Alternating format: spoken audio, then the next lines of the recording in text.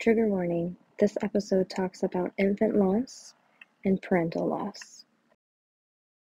Hi, mamas. Welcome back for another episode of Moms with Moms. Moms offering mom support with moms on megaphones. I'm super freaking pumped today because I actually have Gina Mundy with me. And at first, before you do anything, you need to Google her right now. I'm going to give you 5 seconds to Google her because you are going to be super impressed. So I'm waiting 5 seconds. All right. Now that you've read about her, I'm going to tell you anyway. So she's not only an attorney, but she's also a bestseller for her book, which is, I'm going to say it because I'm going to butcher the name, A Parent's Guide to a Safer Childbirth. Now, if you didn't Google her, I'm just going to give you a quick lowdown. She basically helps moms and parents with safer and protecting moms with childbirth. Gina, did I get that right? Perfect. So I was super excited because she kind of reached out and asked if she could come on the channel. And I said, obviously, of course. And we're just going to get to know her.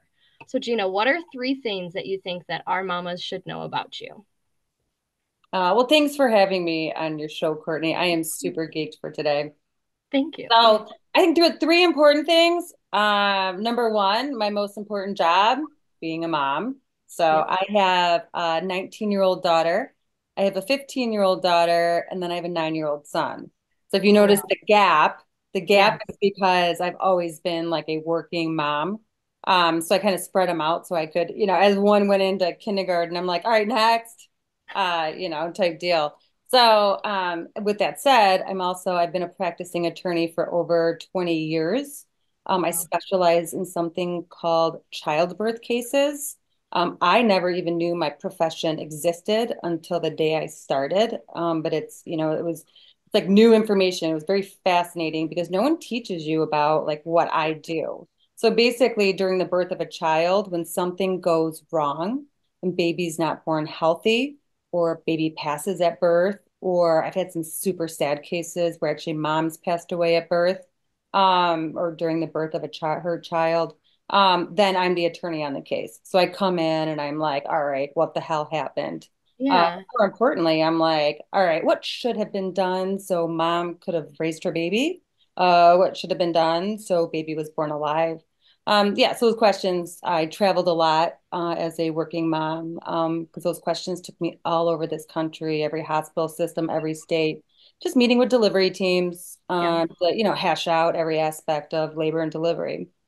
So that takes me to the third thing that I'd like everyone to know. But basically, I took that experience and I wrote a book, like you just said. So I'm an author. But basically, the reason I wrote that book is instead of getting involved in the aftermath of something going wrong, I'm trying to get involved before childbirth to make sure that, these mistakes and complications that I have seen for over 20 years don't happen. I think all of us, most people are guilty of this, but, bad things only happen to other people, not me. And let me tell you, they learn a lot after childbirth in the aftermath of something going wrong. But yeah, that mentality, that's rough. But yeah.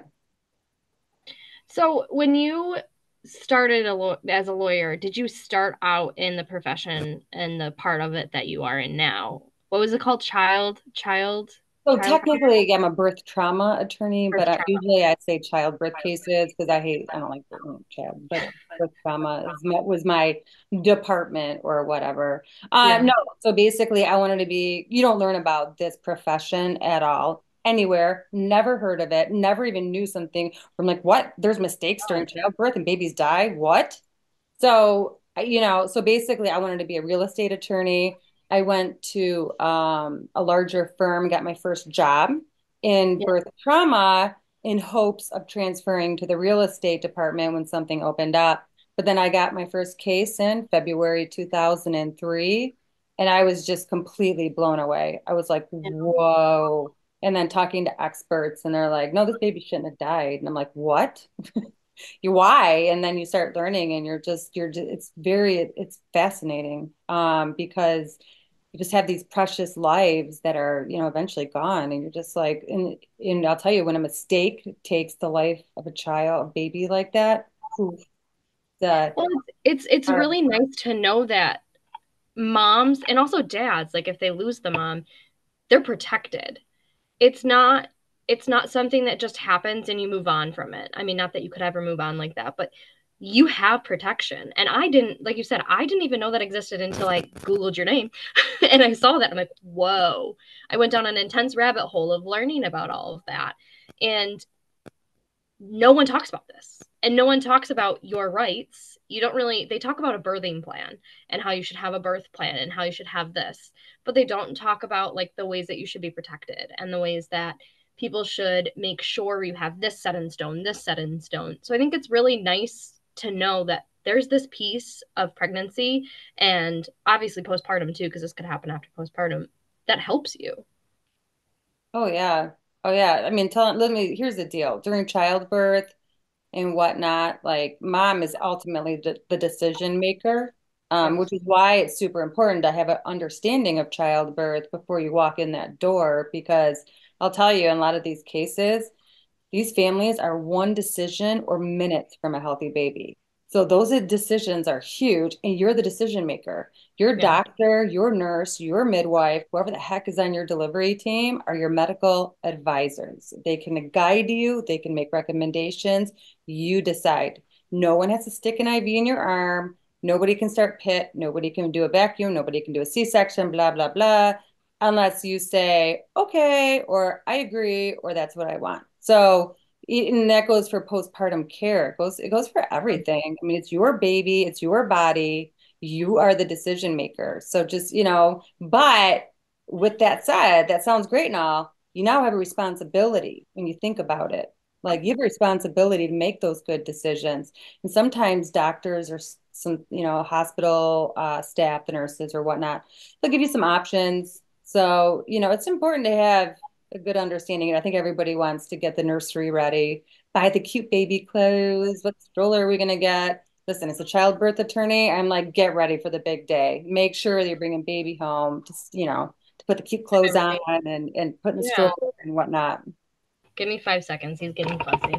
Oh, of course. Brief pause because mom life. I love it. So he sometimes makes an appearance, and today he's going to make an appearance because we have no choice. Hi. Hi, buddy. Let's talk about how you were a working mom and how, like, you did say that your kids are spread out. So what was it like the first time around? Yeah, so basically, I had my first child a year into my career. Yep. Um, so that's rough because, you're just graduating law school and you are now that brand new associate attorney and you're expected to work an insane amount of hours. So I'm pregnant within the first year. So, but at that point, you're pushing 26, 27, and I'm like, so basically, I have I have my daughter who's 19 now. She was born on April 4th, 2004. So her birthday's 4404. I always love that. And so basically it was great. I ended up having, a C-section, because I think of what I do. I can't relax, and B, I'd wanted a C-section, but back in 2004, they were like, no, we really don't do elective C-sections. So, it was a rough go. So anyway, but it didn't matter. Once I went into labor, they were like C-section. So anyway, um, but for the first 3 months or whatever, I was home with her, and then that was it, back to work. And the issue I had was I was in a location. So my in-laws were the caregivers. Well, they were a half hour north of me, and my work was a half hour south of me. So Ooh. it was like, yeah. So basically on Mondays, it was so hard. I would drop her off on Mondays in the morning, and I would pick her up on Tuesday nights, be home Wednesday with her, and then drop her off Thursdays and pick her up on Fridays. And not only that, but I traveled around the United States for most, for especially at the beginning. Well, yeah, you're So the woman on the totem pole, so they probably are like, okay, you got to go here, yeah, here, and here. yeah. So there, yeah, my parenting for the first one, not great. So, but it's hard. You're a new attorney, you're trying to make something, you new attorneys work a It makes lot, you a right? So poor parent. I feel like you were trying to learn. You were trying to figure out, okay, how do I stay a working mom, provide for my child, but also be a parent? So I don't think that's poor parenting. Give oh, yourself some more credit, girl. That's not poor thanks. parenting. That's just I'm like, like, oh, how the hell yeah, do I do this all? yeah. Yeah. So then I waited a few years, waited, what, 4 or 5 years? Wait, 4 years. Yeah. Um, and then that's when number two came. Now, once Eliana came, so the first one's Abby, second one, girls, Eliana. Then I went more part-time for a little bit. Yeah. That was huge. That was it. And not only that, it was like ding, ding, ding. Okay, let's move near the in-laws. So that way I'm by the in-laws and I just have to drive south. So yes, it was an hour Much drive, but easier. it was just one way, right? Yeah. So yeah. So then, Well, it makes more sense. You're not driving all the way up here to drive all the way down here to drive all the way up here to drive all the way down here.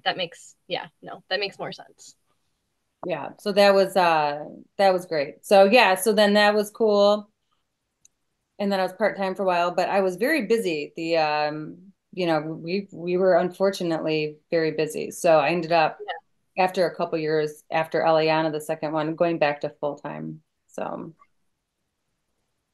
Do you think it was better that you spaced them all out like that for you? It sounds like it worked, but what do you think was the best about having them spaced out and not back to back? Because like a lot of people have them now, two under two. oh yeah. So for me, I mean, as I got to like enjoy each one like individually and Yeah. whatnot. But I'll tell you, it's really hard right now because I have the 19-year-old, a 15-year-old, and a 9-year-old. They're completely all different. So, and not only that, but growing up, over the last, 9 years since Liam was born, yeah, I mean, we're like different directions. We're flying this way. So our kids, they're cool with each other, they watch each other, but they don't play with each other. You know what I mean? So it's like they're too far in age to really be like tight. Yeah. And I don't like that because I'll see, my friend who has, kids like back to back to back. Well, they're like best friends, and then she can go anywhere and they all play together. And I'm like, oh, I have to play with my kids. Like I don't I have I to do don't have something the with this sibling thing where one. they play with each other. I have to play games. But with that said, then it's forcing me to interact with my kids and not just be like, all right, you two go play or something like that. So Well, and with me working all the time, I was just about it, to say. I was, even if they did have siblings, I probably would have been in there a little bit more. Well, and that's what I was about to say when you brought up the working is like you work a lot. So I don't think it forces you. I think it allows you to kind of have those different bonds and the different opportunities with each of the kids. If you had them close together, you might not have those bonds with them like you do, and the ability to kind of spend separate time with each of them because they'd be close in age and they'd be like, well, mom, no, we're going to go play and we're going to do this type of thing. So I think it kind of works out for you and your lifestyle. Yeah. I trust me, I've kind of, as an attorney, we analyze everything and I'm Mhm. no exception to that rule. So I've always analyzed this. Should I've had my kids like back to back to back? Because I decided pretty early on that it's going to be one, wait like a while, two, and a lot of people are like, wow, that's a crazy decision. And I think ultimately for me, yeah, for a lot of what you just said, it was the best decision. High five. So when you were, let's see, like the first 5 years, you already had your baby, your first baby, and everything because you said, oh wait, no, you were there for a year when you got pregnant. Yeah. So what do you think from doing what you do? What do you think it kind of taught you? Shh, this isn't your show. What do you think it taught you going into childbirth? Like, what are the things that you think that you knew before Oh, you that mean helped? what I do? Yeah. Yeah. So yeah, like I said, I've been in a year. So basically, this is in the book. childbirth attorneys, because we can't unsee what we've seen. We can't undo what we know. It's hard for us to relax during childbirth. It's almost too stressful for us. So childbirth attorneys typically have like literally they have C-sections, 39-week elective C-sections. So I was pregnant, so was my friend who was a childbirth attorney. And this is actually in the book, but she because elective C-sections in '04, '03, and '04, not acceptable. So she's like, I have genital, she tells them she had genital herpes, which back then they're like, C-section. Yep. We didn't even have genital herpes. She's like, Gina, just tell me you have genital herpes. I'm like, I'm not telling my doctor I have genital herpes. I'm just not doing it. I'm not putting that in my medical record. It's not true. I'm not doing it. So, Yeah. but my doctor was like, Gina, we're really not supposed to do elective C-sections. And I'm like, yeah, but I've seen some bad stuff and I'm kind of scared. And he was an awesome doctor. And, he's like, you're gonna be fine. But I'll tell you, I woke up with my oldest and I was in hard labor, like hard. Yeah. And I woke up just, my body's like, it's time right now. I mean, when I got to the hospital, they're like, you're dilated to 8. It's my first baby. I'm like, okay, you're wrong because you're a resident. And Yep. I'm like, I'm not, I know for a fact I'm not dilated to 8. And I wasn't. But I was in such hard labor that it just everybody's like, she's gonna have this baby right now. Anyway, Abby's heart rate dropped, which is, it's very normal in labor. But I think with me, I wanted a C-section anyway. I was completely uptight. I was Yeah, not a that's relaxed scary. situation for me at all. They were like section. So that was it. So because I would stare, they'd put the baby's heart rate. So baby's heart rate's like really how you tell, like I can look at a baby's heart rate and I can tell you if baby's a rock star or if baby's struggling during labor, right? It's like the first Yeah. thing they teach you as a baby lawyer. So I'm staring at the heart rate and I'm just wigging everybody out. It was so you're just just section her. So I'll tell you, it was interesting because I went into labor that very first, and this is in the book, because the mental psyche between going into labor and the mental psyche of rolling up to the hospital for an elective C-section is completely different, right? So your body has these natural cues when you go into labor, and it's like, get the baby out, get the baby out. Your Hmm. nature inflicts all of this pain. You just want the pain to stop. The only way it's going to stop is if baby's out, like, whatever. So the first one was like a breeze because I'm just like, get the baby out. I don't even just cut me open. You're in a different state of mind. So then I roll up with Eliana and, like 7 in the morning for my elective C-section. And they're like, here, fill out this form. And I'm like, okay. And they're like, have a seat right here. And I'm like, okay. So I sit, I'm just like, this is freaking weird. This is like eerie. I think I wrote in the book, it was like this eerie calmness. Like you're like, Because you and know it's happening, but it's like, when is it going to happen?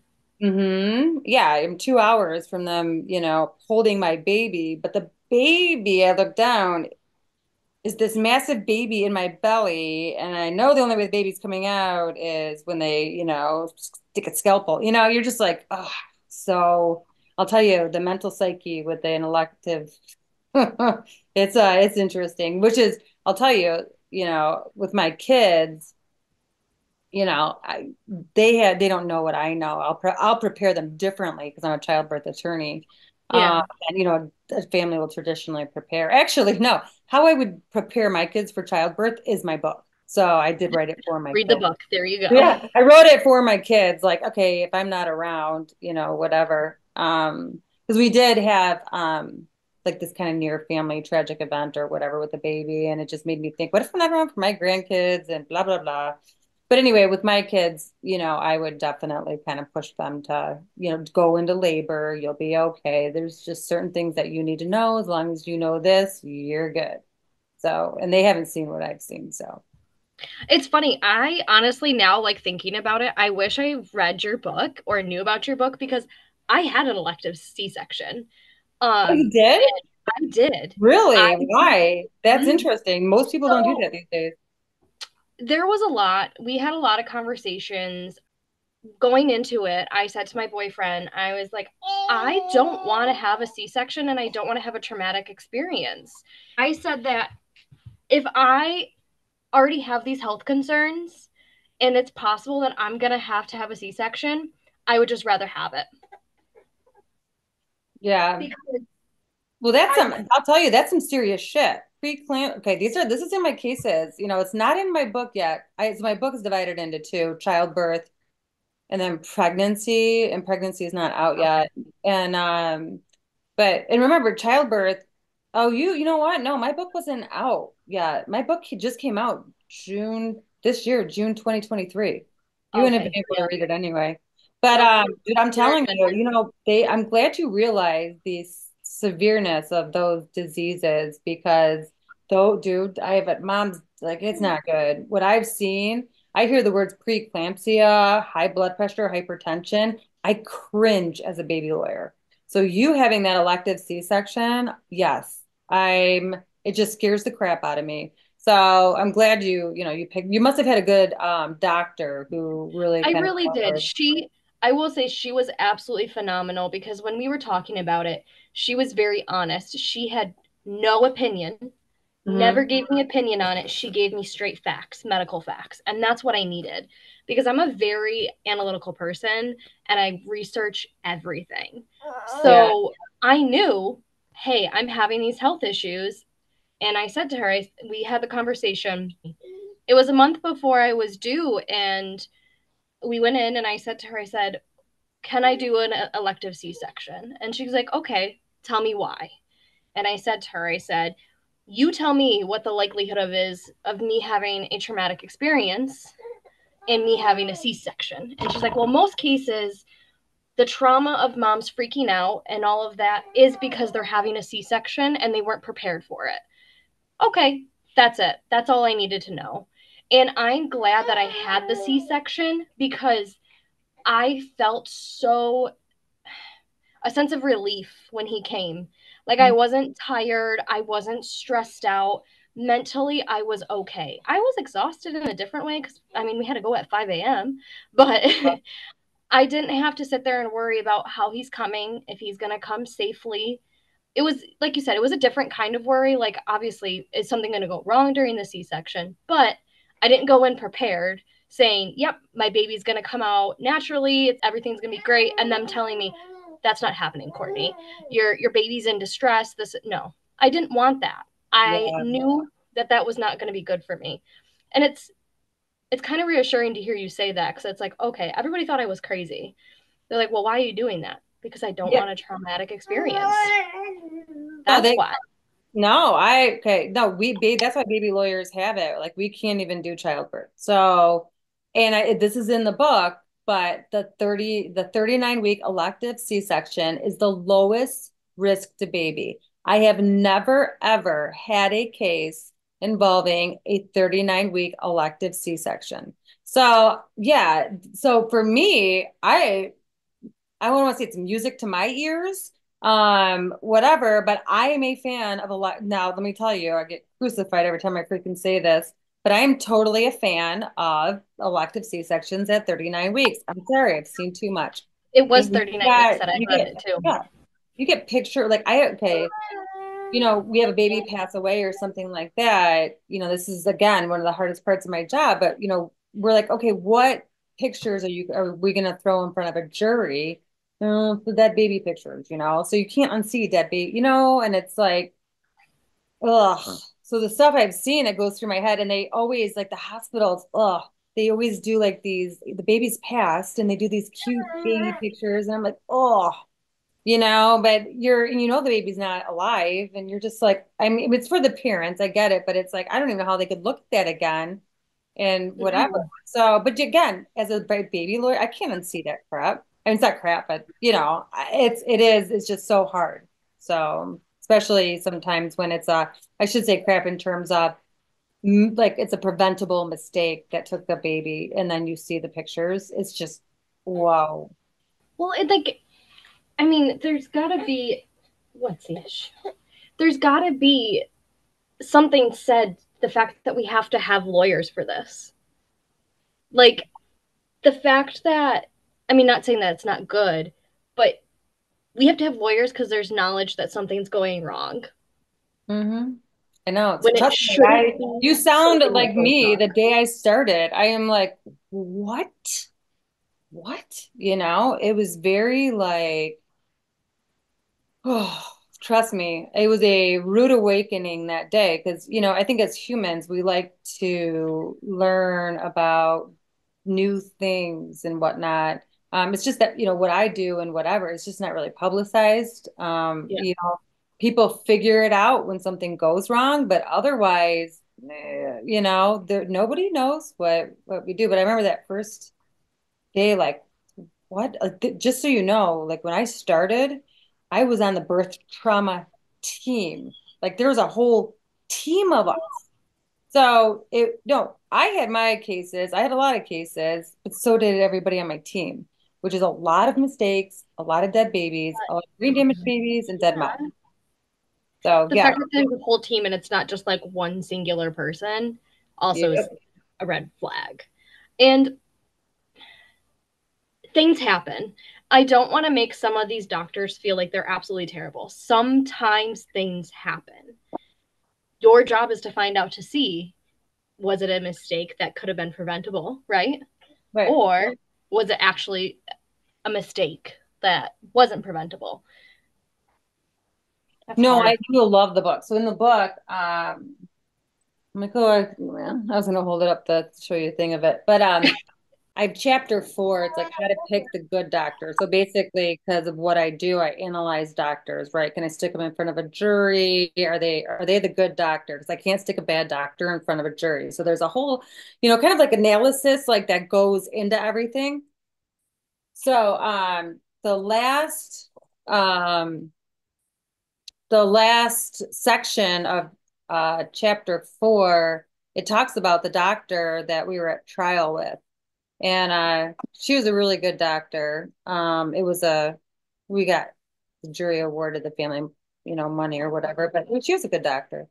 And but yeah, there's a bunch of like good stories. Hold on, this is funny. What, you want to see something cool? I just got this in the mail. It's a hardcover copy of my book as I'm opening it. So I've never seen a hardcover copy of my book. I've only seen the paperback. Oh, so this is gonna be like your first Yeah, I'm reaction. like literally doing like an opening, right? You know what? This is the hardcover. I Ooh. know, right? And that's the back of me when I'm not in sweats. I'm You're like, so oh no, this is professional. it was Look at funny. I didn't you. realize this is funny. I didn't realize it, which is fine if it goes on YouTube or whatever. But it's one of those days. Can you see this? It's fine. I'm fine. That's literally perfect. Everything is fine. Where did you get that? A small little town. It's like a touristy town in Michigan called Pentwater. It's That's really cute. I where like I go that. all the time. And OBGYNs are like a different breed of people. Like they've dedicated their life to, delivering babies. And I'll tell you, obviously, again, I've traveled the country talking with them, meeting with them. Most doctors, yes, some irritate me. I literally wrote that in the book. Some do. Most doctors understand like a mistake in their profession is unlike any other, or any other profession. So most doctors are good people in this profession. So, I put that's all in the book, but yeah. So Well, it's, it's. I I think don't want to, same thing. I don't want to like knock, because just to clarify too, when these cases hit, I am the attorney for the delivery teams. I'm not the oh, family's attorney. It's a very common misunderstanding. Literally, I usually before a podcast starts, I'll be like, "Hey, just so you know, I'm the attorney for the hospital." And again, it's the same thing. It's like, "You are? Well, you wrote a book to the families." And I'm like, "Yeah, hospitals, I know they have a bad rap right now. They're actually not trying to kill babies. Like they want these mistakes. They understand that crap happens. Whatever, and they want to prevent it, just as much as, someone, like I do, and other doctors or, nurses or and whatnot. So they know. but I think it's good that you wrote your book in the light that you did for parents because of what you know. I mean, your job is to make sure that those things don't happen again. Really. I mean, it happens, and then you're like, okay, I'm going to sit here and find out why it happened and how it happened. And this hospital's not going to do that again, or this doctor's not going to do that again. So you may be the attorney for the hospitals, but your approach is to make it so it doesn't happen again, or to ensure that everybody's protected in a way. So it doesn't.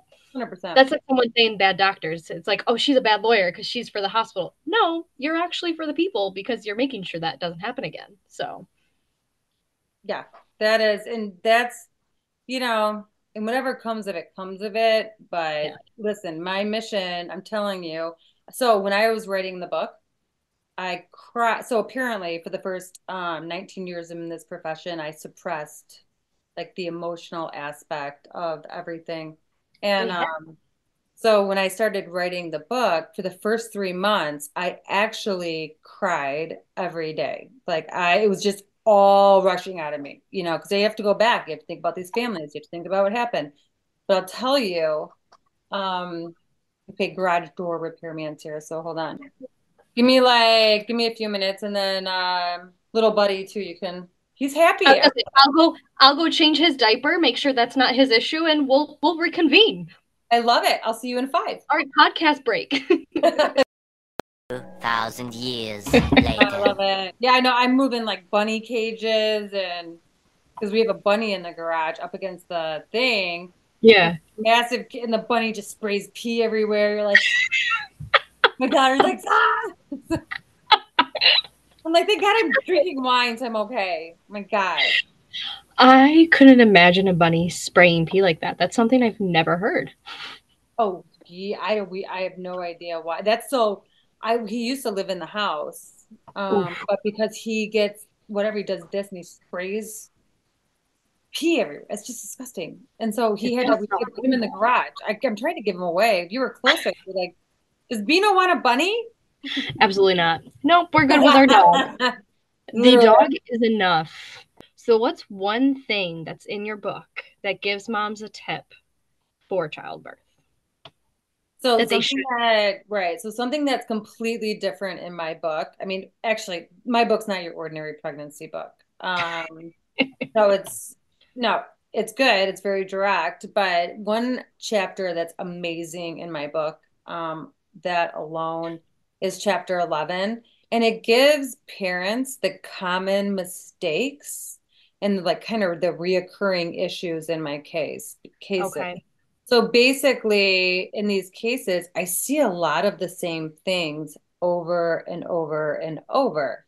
So if expecting parents they know what these reoccurring issues are, it kind of gives them like this heightened sense of awareness. So, Yeah. like, okay, this is a common issue in a case, let's make some good decisions, or let's ask some more questions or whatnot. But for instance, in that chapter, I go over like the number one most common fact and issue in a legal baby case. It is Pitocin. Pitocin is used to induce moms. Oh, yeah. I get a new case in the door. Typically, the first words I read are, mom is being induced with Pitocin, most of my cases. So that is almost like and it may not be like the exact main issue, but there could be like this cascade effect or something. So then I'm like, PIT's a huge thing. So I've seen Pitocin inductions gone wrong since literally February, my first case in February 2003. So then I have a whole chapter on, okay, this is how we're gonna have a safe Pitocin induction. So anybody who is having like a PIT induction, or, here's the deal though, like, childbirth is very unexpected.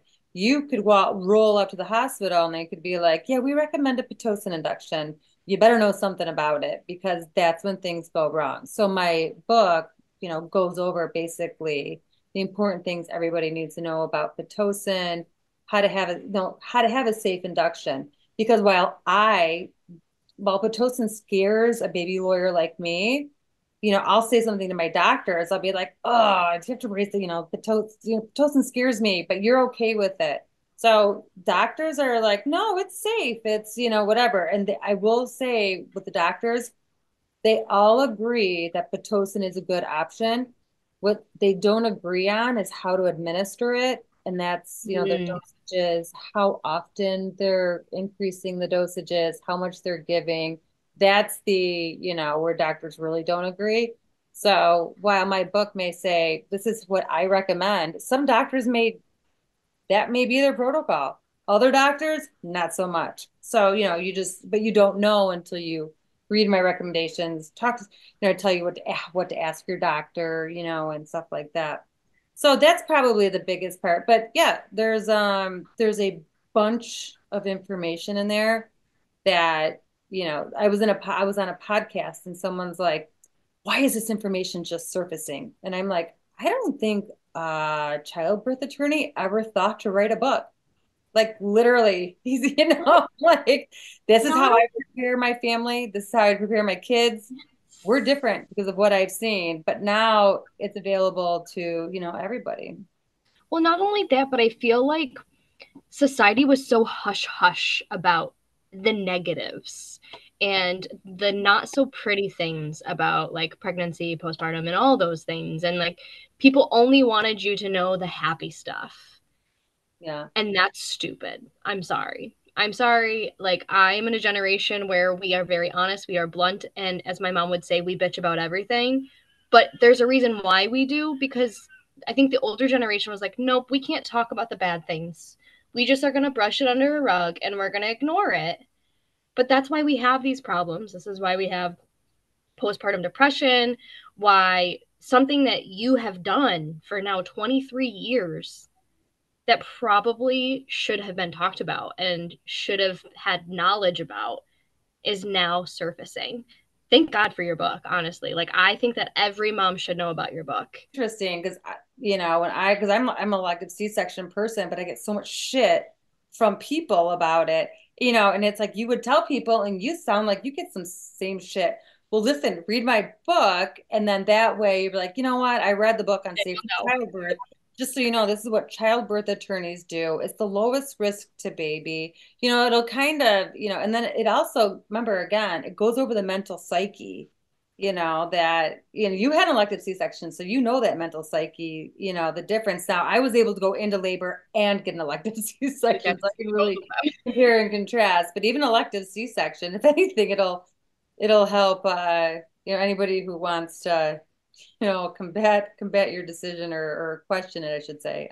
You can come back at them a little bit. Well, it's nice to know because I mean, I did all my own research, as I told you. I did all my own research and I literally looked at the risk and the rates, and that's why I chose to do the elective C-section.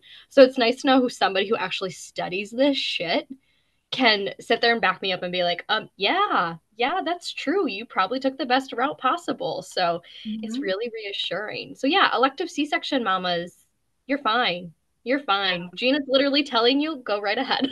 Yep. Lowest risk to baby. Definitely talk to your doctor by first. far to baby. 100%. So tell you too, because I'll talk to, I talk to a lot of pregnant moms. So yeah, two parts of that. Elective C-section, very rare. Like I rarely, even as a childbirth attorney who talks to pregnant people, like very rare that anyone says it. And then, hold on. I think I forgot number two. Dang. brain frog. I know. I'm like, what was number two? I don't know. Well, we were talking about we did that in 10 minutes, but the podcast is over. So oh no, you're fine. You were talking about Pitocin and elective C-section. So I don't know if that helps like jog your brain. Did thanks. So when I get, because of what I do, and I'll explain to somebody what I do, and they will be like, oh my gosh, I had the worst experience, during childbirth. And I'll stop them and I'll be like, hold on. I go, let me guess. And seriously, 10 out of 10 times, it's, you had Pitocin, didn't you? You were induced. And they will be like, how did you know? And I'm like, because I do. And I'm telling you, the scary part is I hear all of these scary, Pitocin stories because of what I do. Yeah. They have a good ending, right?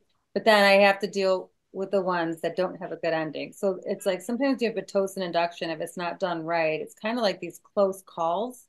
And it's like you want to land on the right side of a close call. My cases are when they land on the wrong side of a close call. And again, minutes or a quick decision from a healthy baby, which, so And I think this is life. This is new life in the world. It's hard. and it's important too, because like you said, it's not that they're bad doctors, but having knowledge and knowing kind of the risks and what could happen is really helpful, because I think a lot of the times, again, I had an elective C-section, so I don't know from personal experience, just from my own research and like listening to other people.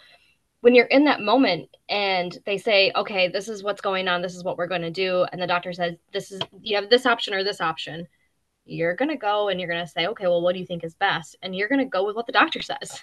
You're not going to advocate for yourself because your first concern is your baby and what the doctor's telling you. If you're not ready and a doctor, you enter labor or whatnot, you're in labor, you're in a different state of mind. It's the only time where, being in pain is okay.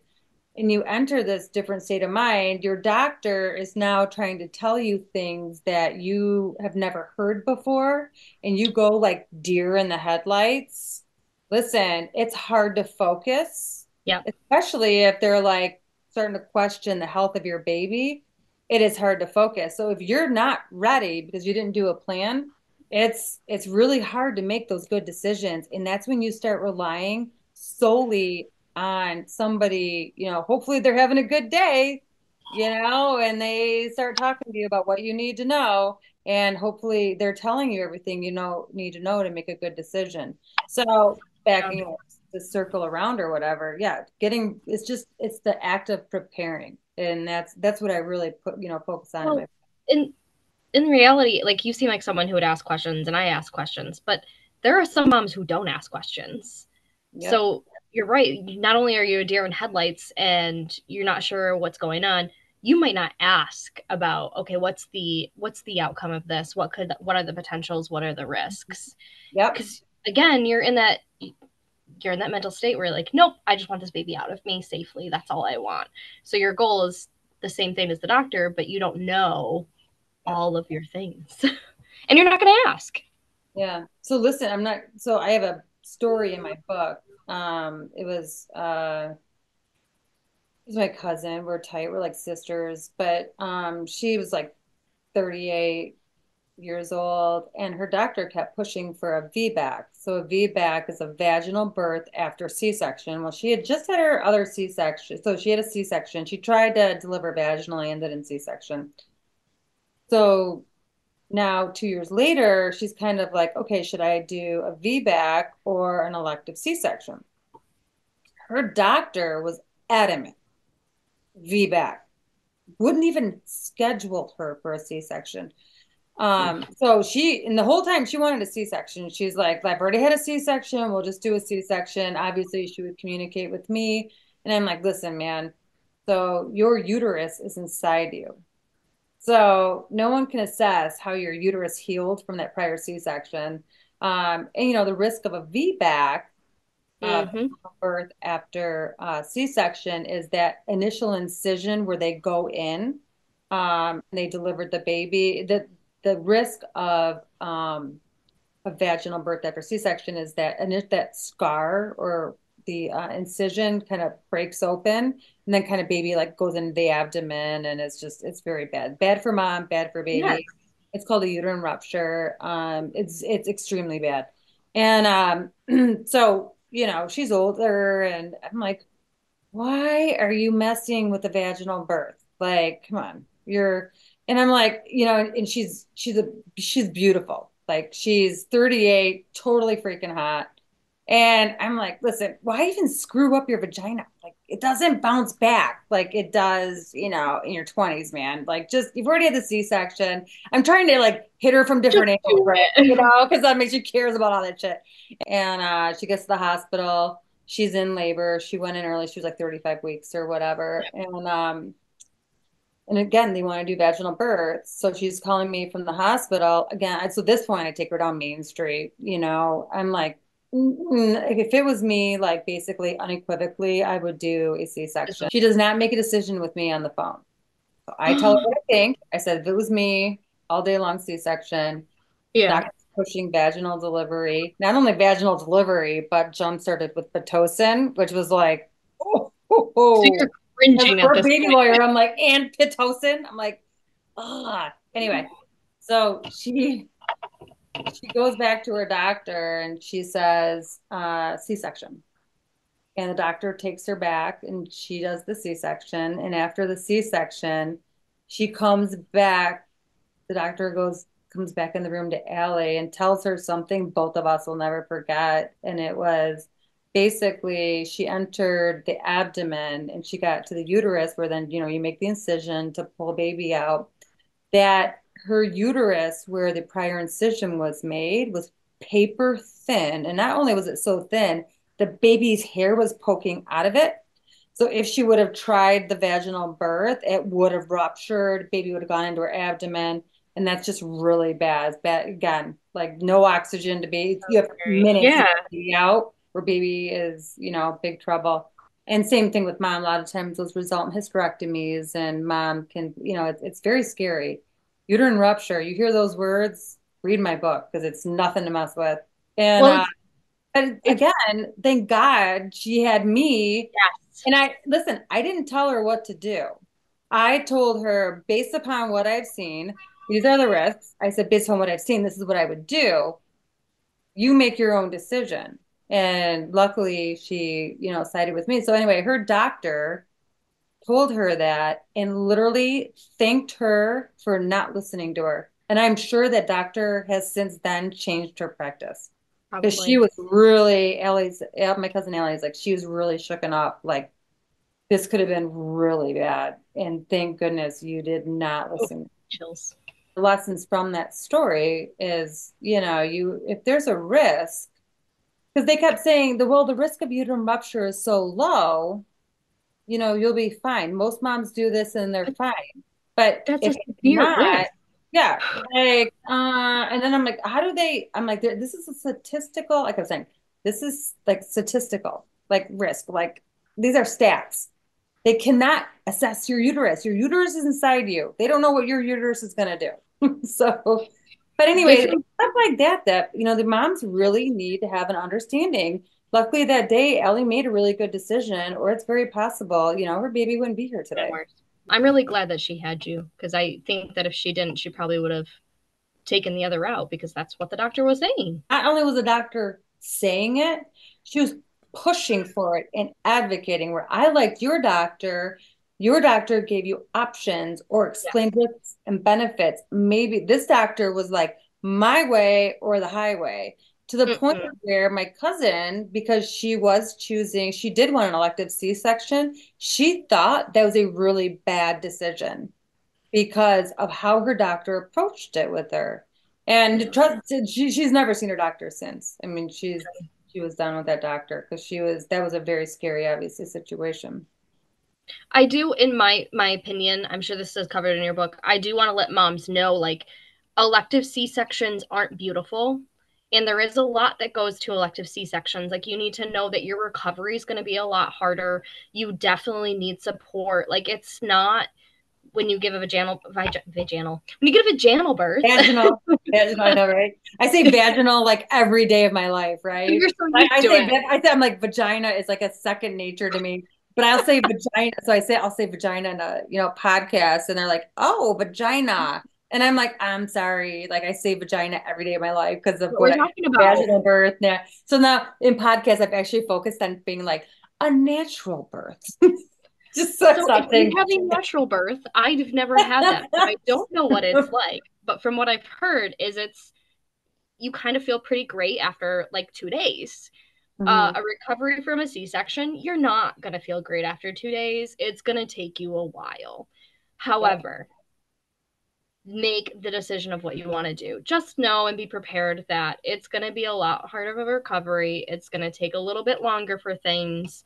Me personally, that was worth it to me. I had a beautiful elective C-section. I was off my pain meds in less than 24 hours, and the only issue I had was I had swelling in my legs and it went all the way up to my knees Oh, for 2.5 weeks. But I was doing too much. So that was the problem, was I wasn't relaxing, and I didn't have to go back to the hospital. But the doctor called me and she's like, you need to chill. Take 24 hours to chill and do nothing, and I bet you your swelling will go down. No, I like that you did point out. So that my book, again, yes, this is what baby lawyers do. This is whatever, but I do point out it's a major surgery. So you got to be psychologically, physically, it is.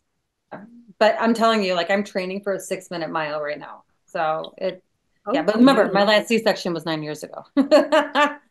And mine was 6 months ago.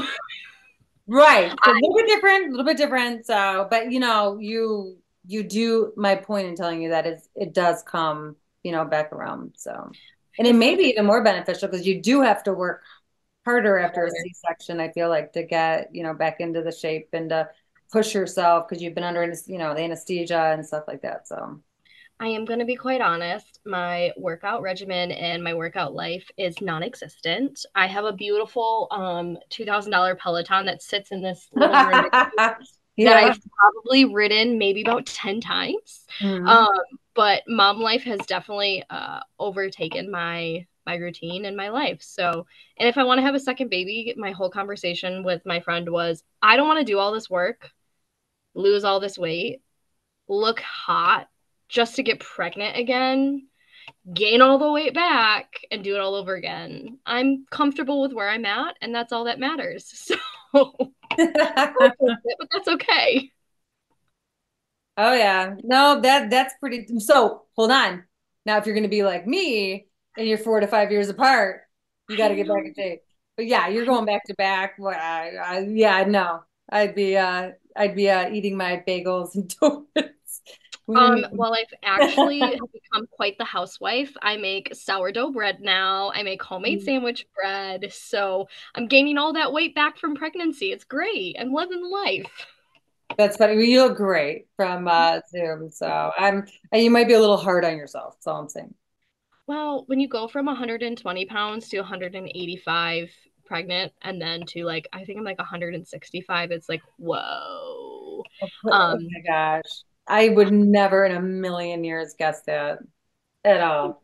Thank you. That makes me feel great. Everybody keeps telling me to give myself grace. And if your name is Grace and you're watching this, I apologize. I hate you, Grace, because I can't give myself grace. I don't know who you are. It sucks. Some days are definitely better than others. But I finally accepted that it's okay not to be in extra smalls and smalls anymore. I also have hips and a much larger ass. Even when you don't go naturally, they still go out. I know. Yes. And boobs.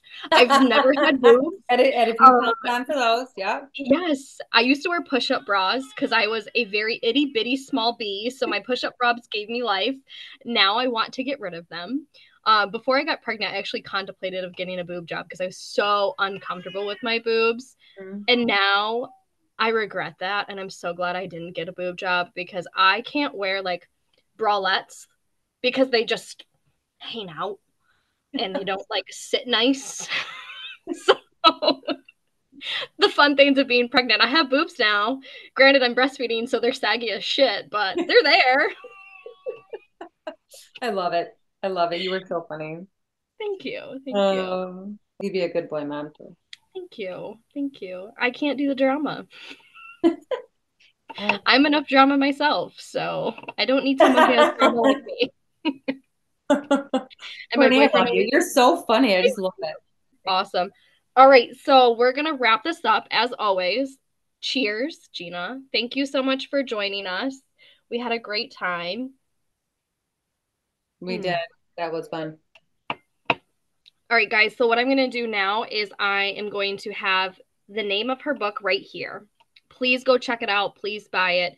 If you're a first-time mom, or if you are a second-time mom or a third-time mom, and you're going through this experience and you're not really sure what you want your pregnancy and your childbirth to look like, please check out her book. If you guys want to continue to see the episodes, or if you want to comment or have any conversation or questions for Gina, leave the comments below, and then also subscribe.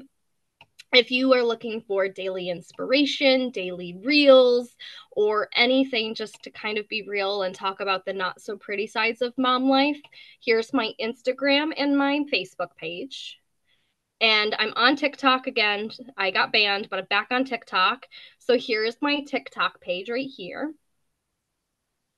And then if you're a mom who wants to come on the channel to talk about your experience and hopes to maybe connect with another mom or just to share your story, please send me a DM on any of the pages or any of the links.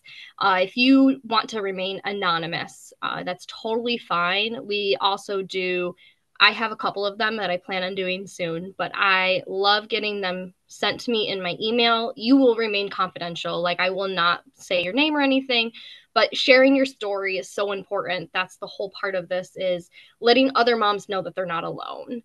Being a mom is hard, and it's okay to sit there and say, this sucks sometimes. Doesn't mean you don't love your child or love being a mom. And as always, as moms, we constantly try to survive and thrive. So have your coffee, your wine, and your water, and you'll live till you're 100.